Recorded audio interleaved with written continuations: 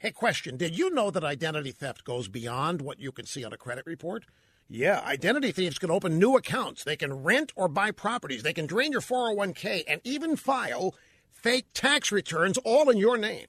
There are all kinds of ways identity theft can happen that go way beyond what you might expect. And that's why LifeLock goes beyond credit monitoring to help protect your identity. They use proprietary technology to alert you to a wide range of threats to your identity. And if there's a problem, one of their U.S.-based specialists will work to fix it.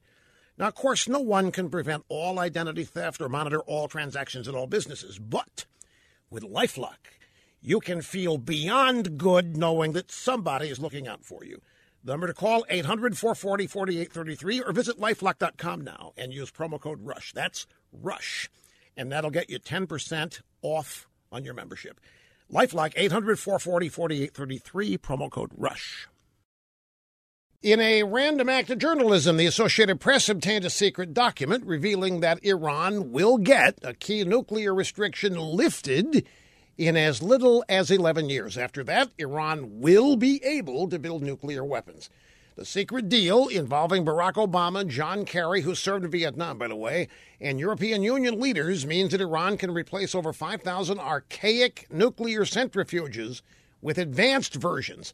Within 6 months after that, they'll be able to produce enough usable uranium to make nukes. This is a disaster.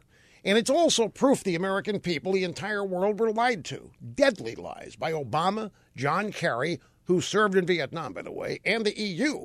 And, of course, by the Iranians, who continue to peddle the BS cover story that they're only upgrading their nuclear program for peaceful purposes because their Islamic Republican government is guided by the religion of peace.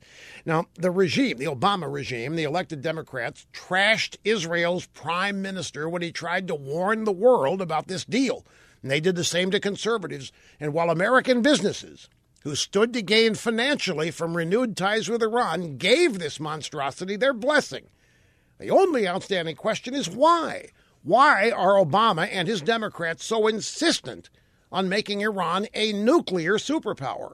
Now, there are answers to that question if you have the courage to believe the truth.